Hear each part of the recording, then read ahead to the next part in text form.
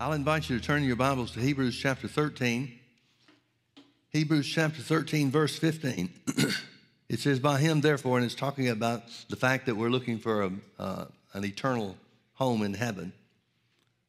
By him, therefore, let us offer the sacrifice of praise to God continually. That is the fruit of our lips, giving thanks to his name. Notice the Bible tells us that there's something that we something that we need to incorporate into our Christian lives and our walk of faith.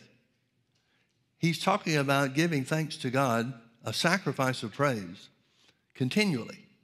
Well, continually means never ending, doesn't it?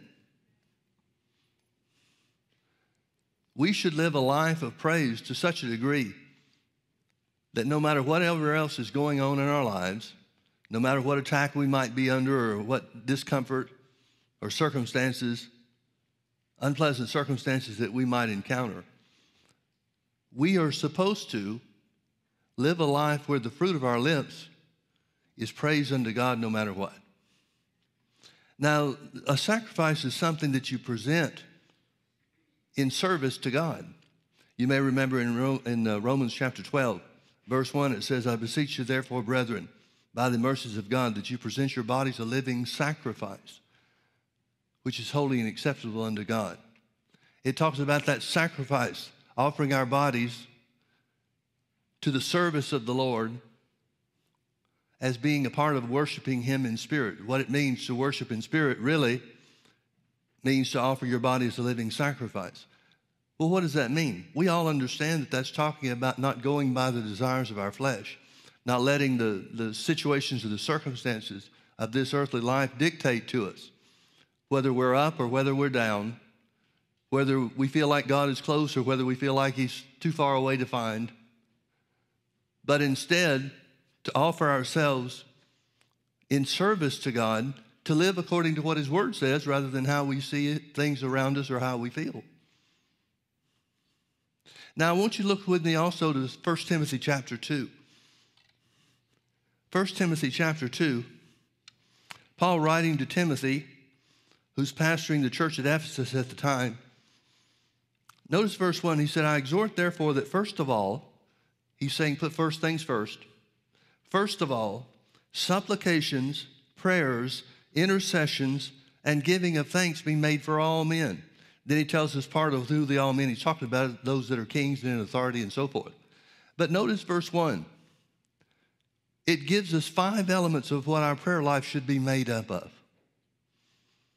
Supplications, prayers, intercessions, and giving of thanks. Now, we could take a lot of time and talk about supplications and prayers and intercessions, but the part I want you to see is that an equal part or equal to our request that we make to God, our prayer life should include giving of thanks to the same measure, to the same degree. And even more so in many cases. For example, intercession is joining the gap between God and somebody that's unsaved. The reason that intercessions is always concerning the unsaved is because once Jesus is accepted in the heart of a believer, there's no separation from God. There's nothing to join together.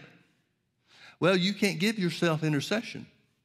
You can start off and pray and attempt to intercede with your own understanding, but if the Holy Ghost doesn't hook up with you and take hold with you, there's no further, that's as far as you can go. You can't take intercessions any further. So a healthy prayer life, if I'm reading this right, a healthy prayer life should include all 4 elements. Supplications.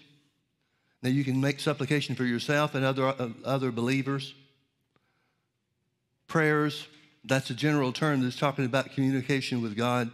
Intercession, which I said is joining together by the work of the Holy Ghost, God and an unbeliever in prayer.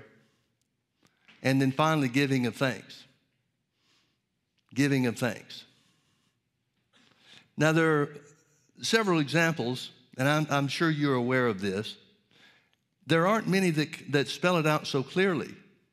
But there are 2 examples in the Bible, at least 2 examples in the Bible, that shows us how praise should be incorporated into our prayer life and into our Christian walk. One's in the Old Testament and one's in the New Testament. Let's look at the Old Testament first, 2 Chronicles chapter 20. I love this story. This is one of the all-time great accounts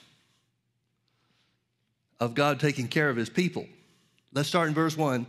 It came to pass after this also that the children of Moab and the children of Ammon, and with them others beside the Ammonites, came against Jehoshaphat to battle. Then there came some that told Jehoshaphat, saying, There cometh a great multitude against thee from beyond the sea on this side of Syria, and behold, they are in a certain place, I don't know how to pronounce that, which is in Gedi. And Jehoshaphat feared and set himself to seek the Lord, and proclaimed a fast throughout all Judah. And Judah gathered themselves together to ask help of the Lord. Even out of all the cities of Judah they came to seek the Lord. And Jehoshaphat stood in the congregation of Judah and Jerusalem, in the house of the Lord, before the new court, and said, he's facing a great trial, he's facing a great attack. These armies are gathered against him, and there's no military might that they have. There's not a chance that they could defeat the other armies. They're going to be swept over and conquered by these people, these enemies of Israel, unless God intervenes. I love this prayer that Jehoshaphat prayed. He said, O Lord God of our fathers, are you not God in heaven? And rulest thou not over all the kingdoms of the heathen? Aren't you bigger than them? And in thy hand is there not power and might, so that none is able to withstand thee? Couldn't you do something about them here, Father? Are you not our God, verse 7, who did drive out the inhabitants of this land, talking about the promised land, before thy people Israel, and gave it to the seed of Abraham, thy friend, forever? Aren't you the one that did that? And they dwelt therein, and have built thee a sanctuary therein for thy name's sake. If when evil comes upon us, as the sword or judgment or pestilence or famine, we stand before this house and in thy presence, for thy name is in this house, and cry unto thee in our affliction, then thou wilt hear and help. Now, folks, I want you to realize what he's doing. He's reminding God of what God promised. When God brought the children of Israel into the promised land, when they built the temple at the direction of God during Solomon's days, the place where God placed his name, it meant something. It meant something to God, and it meant something to Israel. God made a promise. Now remember, as we say so often, God never changes. If this is what God was like in the Old Testament, then it has to be what he's like now. And if God made provisions for Israel to get help in the middle of a crisis or in the middle of attack, but he didn't make the same solution available to us, if he didn't give us the same opportunities to enlist his help and his aid against the things that are coming against us and the attacks that we're undergoing, then that makes him a respecter of persons. Yet the Bible says he is no respecter of persons. Well, that's either true or it's a lie. One way or the other, can't be both. Thank God it's one way, and that is God never changes. Israel is crying out to God just like God said they should do when they're under attack.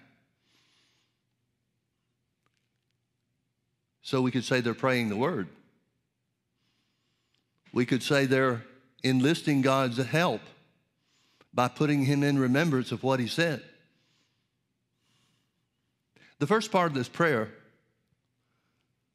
one of the things I like about it is that Jehoshaphat doesn't start off talking about the problems they're having.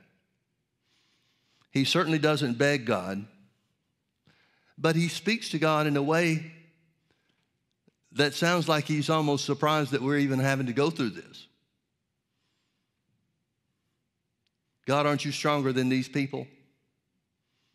Aren't you the one in charge on behalf of your people, Israel? That doesn't mean he controls everything. But he certainly promised Israel victory over their enemies. So it's almost like, what a pain this is to even be having to tell you about this.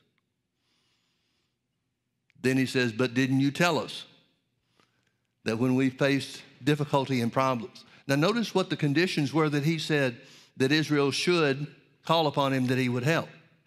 Verse 9 again, if when evil comes upon us as the sword, well, that's what they're facing this time, or judgment, or pestilence, or famine. In other words, it's deliverance from God. God has promised deliverance for them from a number of things. Pestilence would be sickness and disease or a plague. Famine, we know what famine is. That means there's not enough food to take care of the people, or to feed everybody. God said he'd help them in those conditions or in those circumstances. God, didn't you say when these things come against us and we stand before this house and in your presence and cry unto you in our affliction, then you will hear and help? Didn't you make that promise to us? Well, they know it, but they're putting God in remembrance. Now, folks, if we jump ahead and just identify that God did help them and God did deliver these enemies into their hands and utterly defeat the enemies without Israel even having to throw a rock.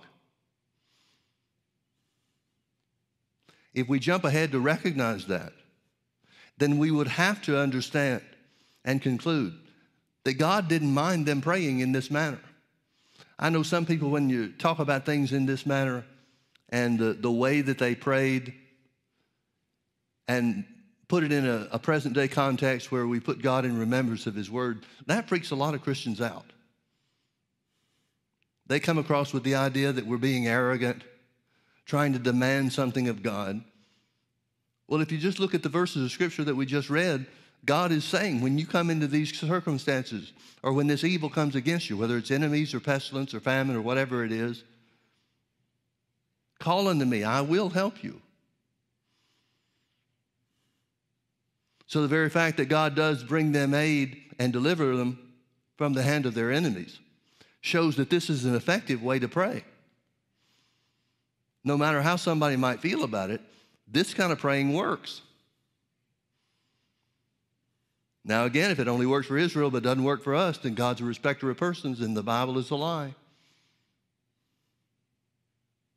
And that's the very reason the Holy Ghost saved us this story, is so we would know what the principles are that will make this kind of praying work for us just like it worked for them. Thank God it does work.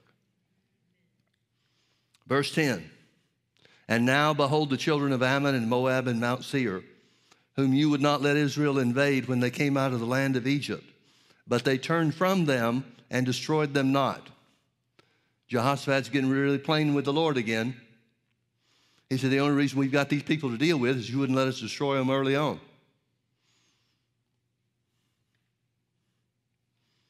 Behold, I say, how they reward us to come to cast us out of thy possession, which thou hast given us to inherit. They didn't even call the land theirs. They said, this belongs to you.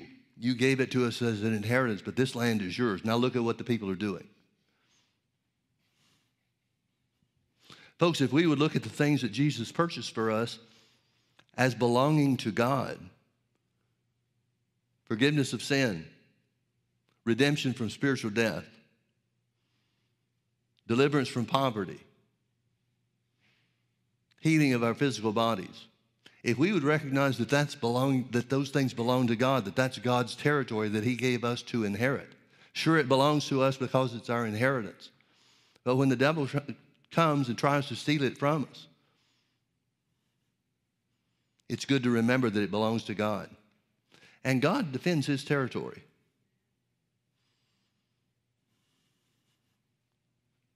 Behold, I say, how they reward us, to come to cast us out of thy possession, which thou hast given us to inherit.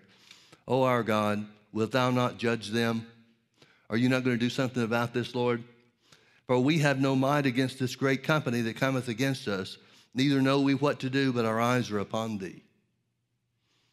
Folks, you don't have to know everything to get an answer from God.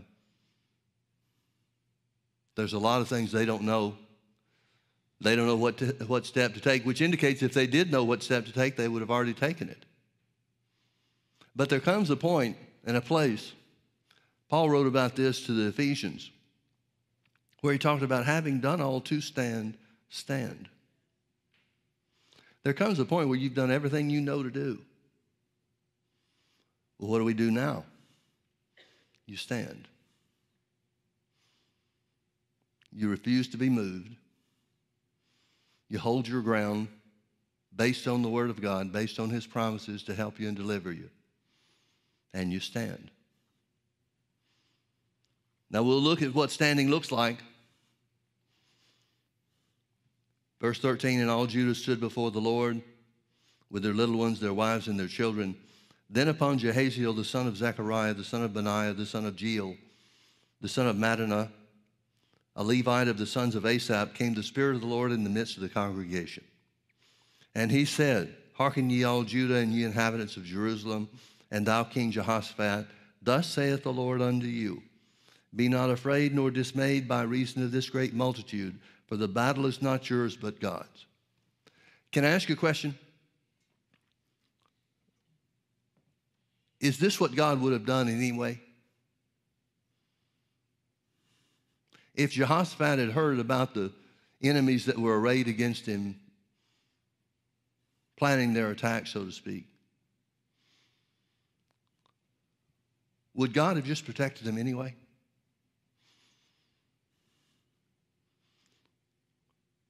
We don't have any indication that he would have. There are some places in the Bible that are quite puzzling to people. And if you don't understand the character and the nature of God and how the system that he established, it's easy to get the wrong idea about him. For example, the Bible tells us that there was one case where Jesus was in the ship with the disciples, and a great storm of wind arose, and they woke him up to tell him about what was going on. He rebuked the wind and the storm, and everything became calm.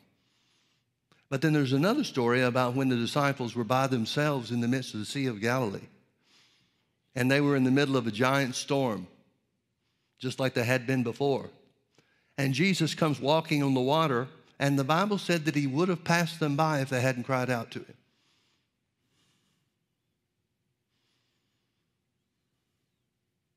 He would have passed them by. But they saw him and cried out to him. And he came over and helped them. This time he didn't calm the storm as much as instantly they were on the other side.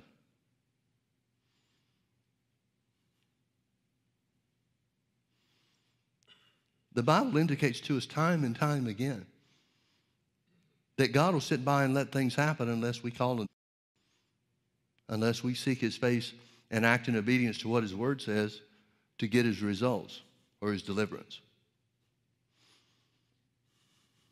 So the Spirit of the Lord came upon this guy.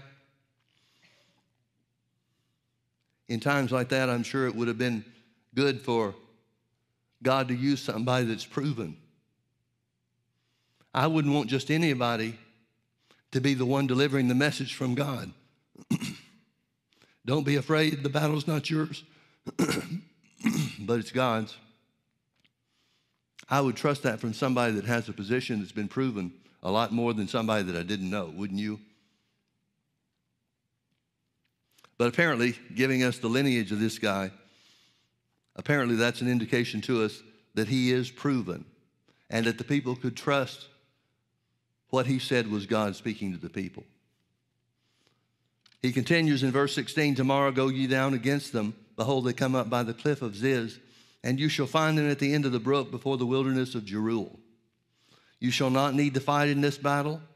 Set yourselves, stand you still, and see the salvation of the Lord with you, O Judah and Jerusalem. Fear not, nor be dismayed. Tomorrow go out against them, for the Lord will be with you. This is what standing looks like. And that was the specific instruction that he gave to the people, that the Holy Ghost gave through this prophet. He tells them where to go. He tells them what position to place themselves in. And then he says, stand. Standing can be a real uncomfortable place. Because it's human nature to think that we help ourselves or should help ourselves by actively doing something. But folks, standing is doing something. Standing is taking God at his word and looking for his promises to be fulfilled. Standing is doing something. And it releases a spiritual force that no physical force or no physical effort or no physical strength can compare with.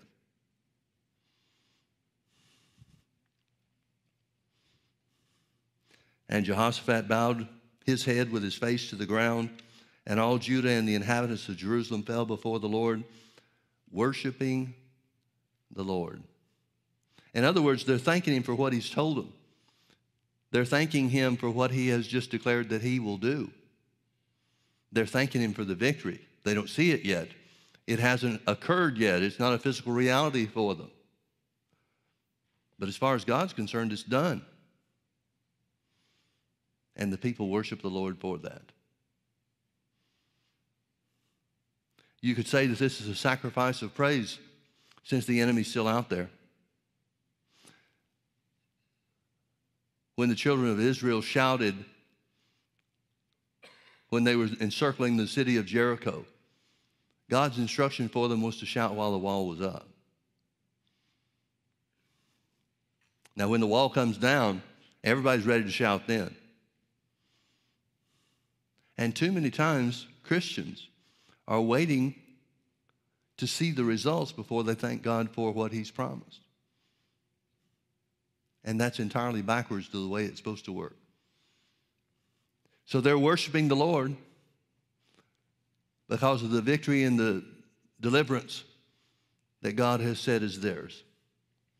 And the Levites of the children of the Kohathites and of the children of the Korahites stood up to praise the Lord God of Israel with a loud voice on high. They're not praising God because the enemy is defeated. They're praising God because of his promise of deliverance. And that praise, that sacrifice of praise that's being offered unto God, as far as God is concerned, the work is already done. So when the people start praising God for the work and the promise, for the word and the promise that God has made, they're indicating that as far as they're concerned, it's done too. Now we know physically it's not done. But as far as they're concerned and as far as God's concerned, it's already done. Folks, if we don't start looking at the life that we're living and the things that come against us and the work of the devil that tries to stop us, if we don't look at things the same way, we can't be on the same page with God. In fact, the thing that gets us on the same page with God is when we give thanks, again, sacrifice of praise if necessary, because of what God's word promises. That's how you get on God's page. And unless God can get you on the same page with himself, he can't bring about the results. The Bible says in Romans chapter 4, verse 20, it says, Abraham was strong in giving glory to God. He was strong in faith, giving glory to God. Strong faith praises God for the answer before it sees the answer. Strong faith praises God because of the word, not because of what they see. But strong faith brings the word of God and the deliverance promised by that word into physical reality in our lives. So here's Israel praising God for the answer. You told us, God, if we came to this place and cried out unto you, you'd hear us and help us. You've spoken to us. You've told us what's going to happen. So now we're offering you praise and thanksgiving. We're worshiping you. All of those terms, I think, are interchangeable in this setting and in this story. And so they're praising God because of the work being done already by faith. Verse 20, and as they rose up early in the morning, they went into the wilderness of Tekoa. And as they went forth, Jehoshaphat stood and said, Hear me, O Judah and you inhabitants of Jerusalem. Believe in the Lord your God, so shall you be established. Believe his prophets, so shall you prosper. He encourages the people to believe that God's big enough to do what he said. He encourages the people to believe in the word that was spoken through Jehaziel. Verse 21. And when he had consulted with the people, he appointed singers unto the Lord, and that should praise the beauty of holiness as they went out before the army, and to say, Praise the Lord, for his mercy endureth forever. Now, let me ask you something. How does Jehoshaphat know that the key to this thing is going to be put the praisers out front?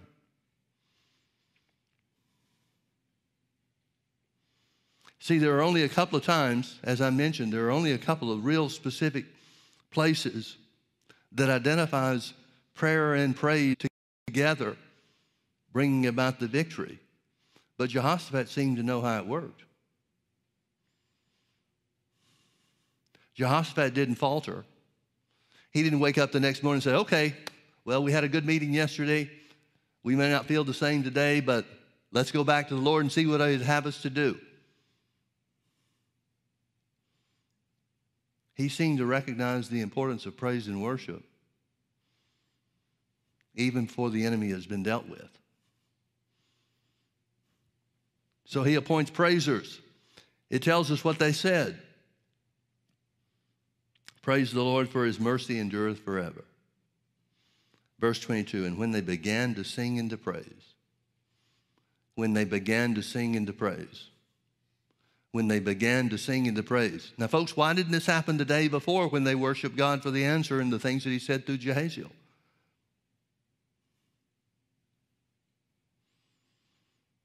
God could have destroyed the people that the day before, and Israel wouldn't have known it. But this idea of praising God for the answers that you don't yet see, this seems to be a continuous thing, at least in Jehoshaphat's understanding. If that weren't the case, why would he put praisers and singers out front? And when they began to sing and to praise, the Lord set ambushments against the children of Ammon, Moab, and Mount Seir, which were come against Judah, and they were smitten. For the children of Ammon and Moab stood up against the inhabitants of Mount Seir, utterly to slay and destroy them. And when they had made an end of the inhabitants of Seir, everyone helped to destroy another.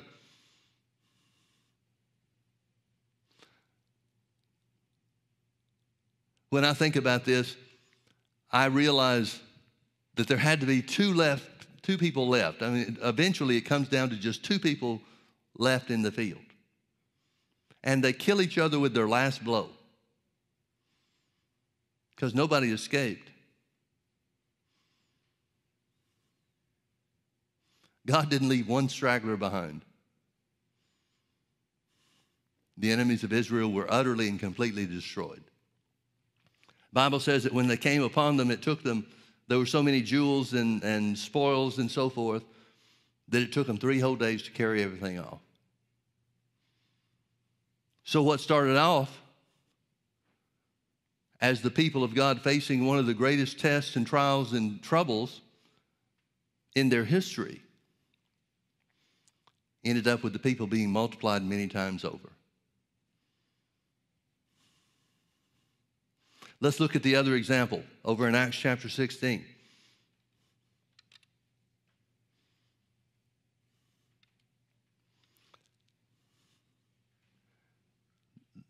The first part of the chapter tells us about how God supernaturally led Paul and Silas on this trip, I guess. They were trying to find out which way the Lord wanted them to go, and there were plans that they made, attempts that they made to go into certain territories, and the Holy Ghost stopped them from going that way. Finally, there was a vision in the night where a man from Macedonia was saying, come over here and help us. So the next morning, Paul related that to his company, those traveling with him, and they all agreed that this has to be the way that we want to go. This has to be where the Lord is taking us and leading us, into Macedonia. So when they get to Macedonia, they made their way over to Philippi, which the Bible says was the chief city of Macedonia. So they're in Philippi here in this certain place. Verse 16, it says, and it came to pass as we went to prayer, a certain damsel possessed with the spirit of divination met us, which brought her masters much gain by soothsaying or fortune telling. The same followed Paul and us, Luke is part of the company, so he's writing it first person, or from a first person perspective. The same followed Paul and us and cried, saying, These men are the servants of the Most High God, which show unto us the way of salvation. Well, that's true. Even the devil knew why they were there. And this did she many days. But Paul, being grieved, turned and said to the Spirit, I command thee in the name of Jesus Christ to come out of her. And he came out the same hour. So this is happening day after day after day for many days. I don't know what many is. You make your own estimate on that. But there comes a certain point in time where the Holy Ghost prompts Paul to do something about it. Now, why didn't he do something about it the first day? Even though the advertisement is true, who wants the devil advertising for him? Why didn't Paul do something about it the first day? Because he wasn't empowered by the Holy Ghost to do it until he was grieved in his heart. That grieving in his heart is another way of saying the Holy Ghost anointed him to do something about it. So he did. He said, I command thee in the name of Jesus Christ to come out of her, talking to the spirit that possessed this little girl, and he came out the same hour. And when her masters saw that the hope of their gains was gone, they caught Paul and Silas and drew them into the marketplace unto the rulers, and brought them to the magistrates, saying, These men, being Jews, do exceedingly trouble our city. And they teach customs which are not lawful for us to receive, neither to observe, being Romans. And the multitude rose up together against them, and the magistrates rent off their clothes and commanded to beat them. And when they had laid many stripes upon them, they cast them into prison, charging the jailer to keep them safely, who, having received such a charge, thrust them into the inner prison and made their feet fast in the stocks. This is the place that God sent them to supernaturally by a vision.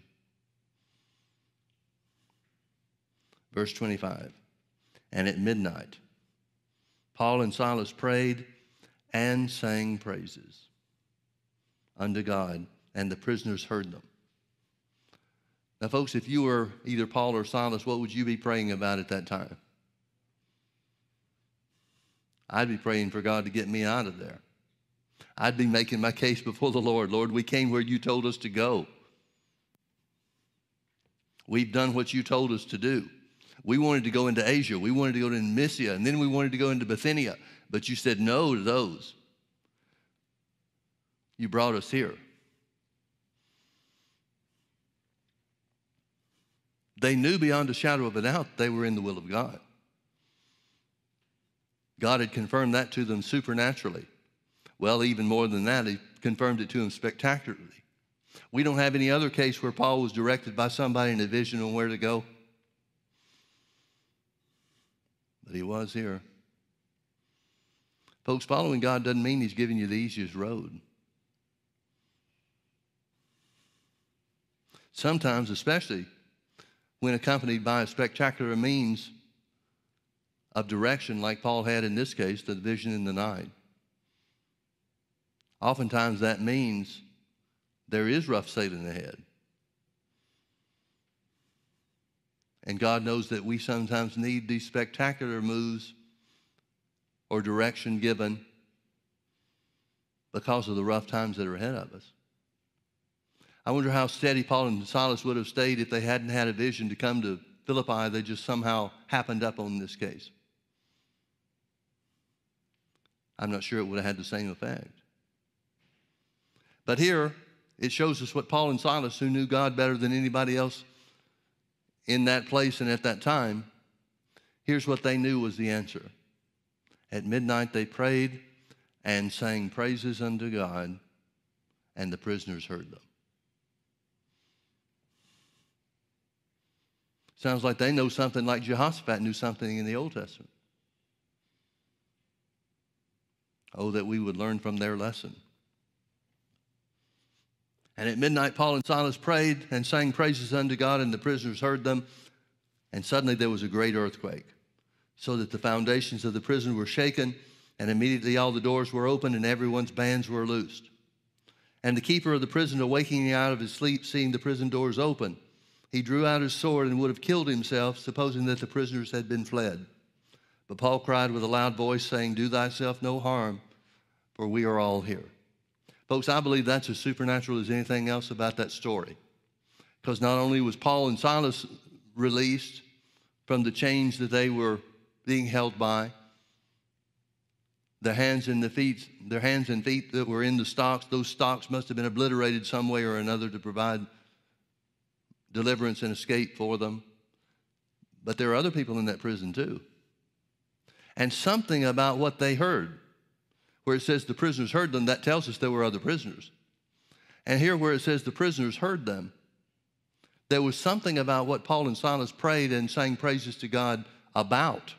They must have said enough for the prisoners to understand that it was God and only God that caused this earthquake. So rather than everybody running out, everybody that's now been freed, the prison doors were open, they're sitting still waiting to see what Paul and Silas do next. They recognized that this was not just some freak earthquake that happened. You wouldn't expect an earthquake just to open prison doors and cause chains and stocks to release people. And they knew that. So nobody moved. That's an indication to me that what the prisoners heard identified God as the source of their deliverance. When Paul and Silas prayed and sang praises unto God, they had to have said enough out loud where the other prisoners could hear them to identify that they're looking for God for deliverance. And when this earthquake comes and brings the deliverance, nobody moves a peg.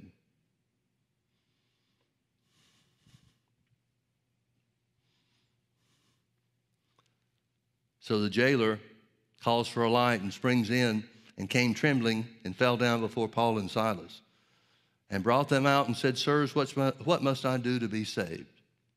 Apparently he heard enough before he fell asleep to identify that they're praying and singing praises unto God. And his first question is about salvation. Now, we don't have any indication that Paul and Silas have been preaching to the prisoners in jail.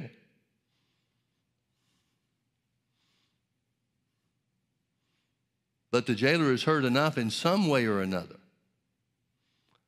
to realize that there's salvation available from the God that just opened everybody's prison door.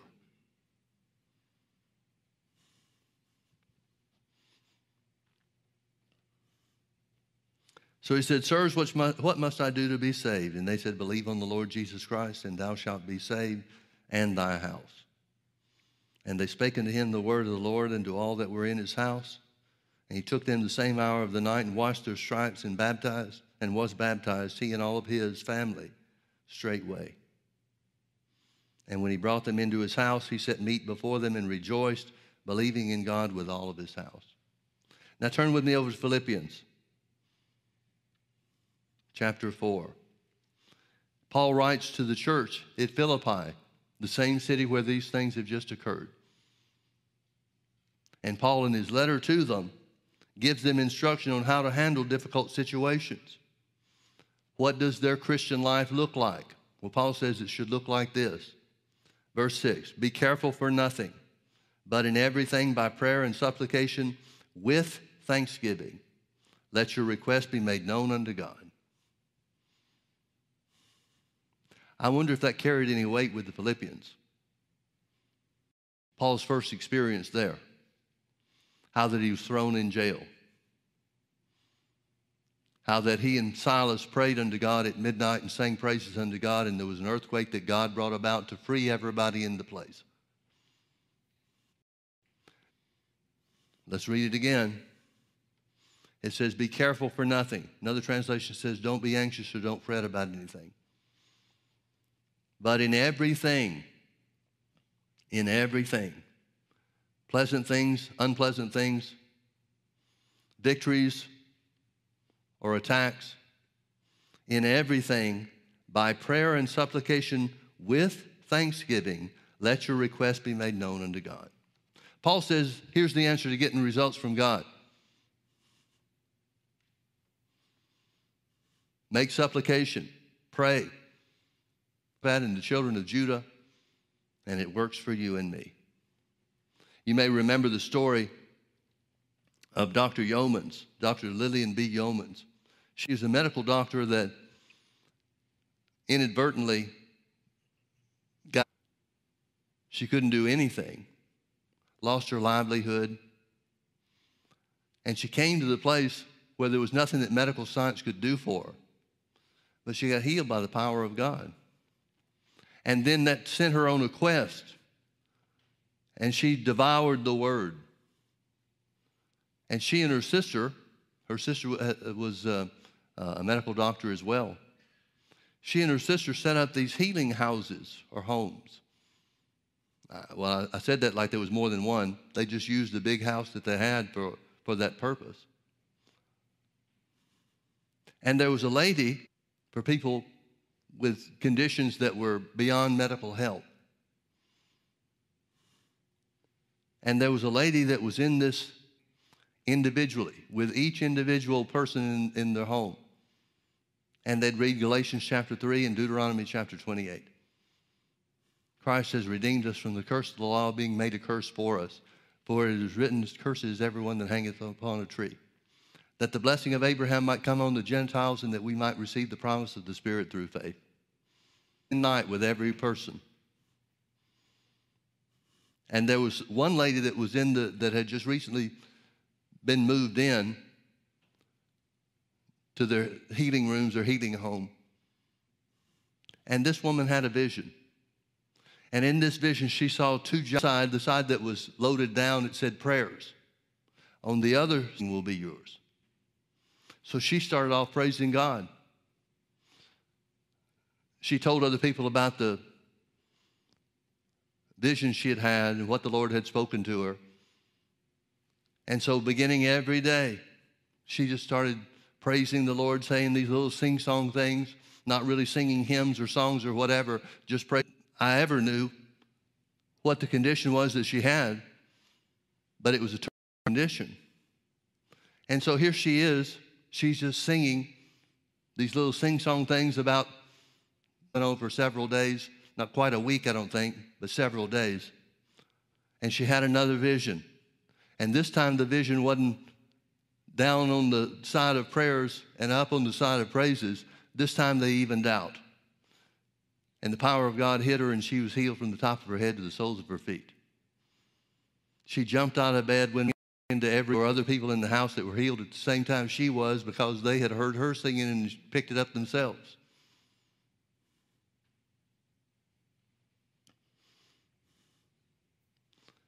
There's another story, Brother Hagin, end of his ministry, something that had happened that had taught him a great deal about God and ministering to people and so forth.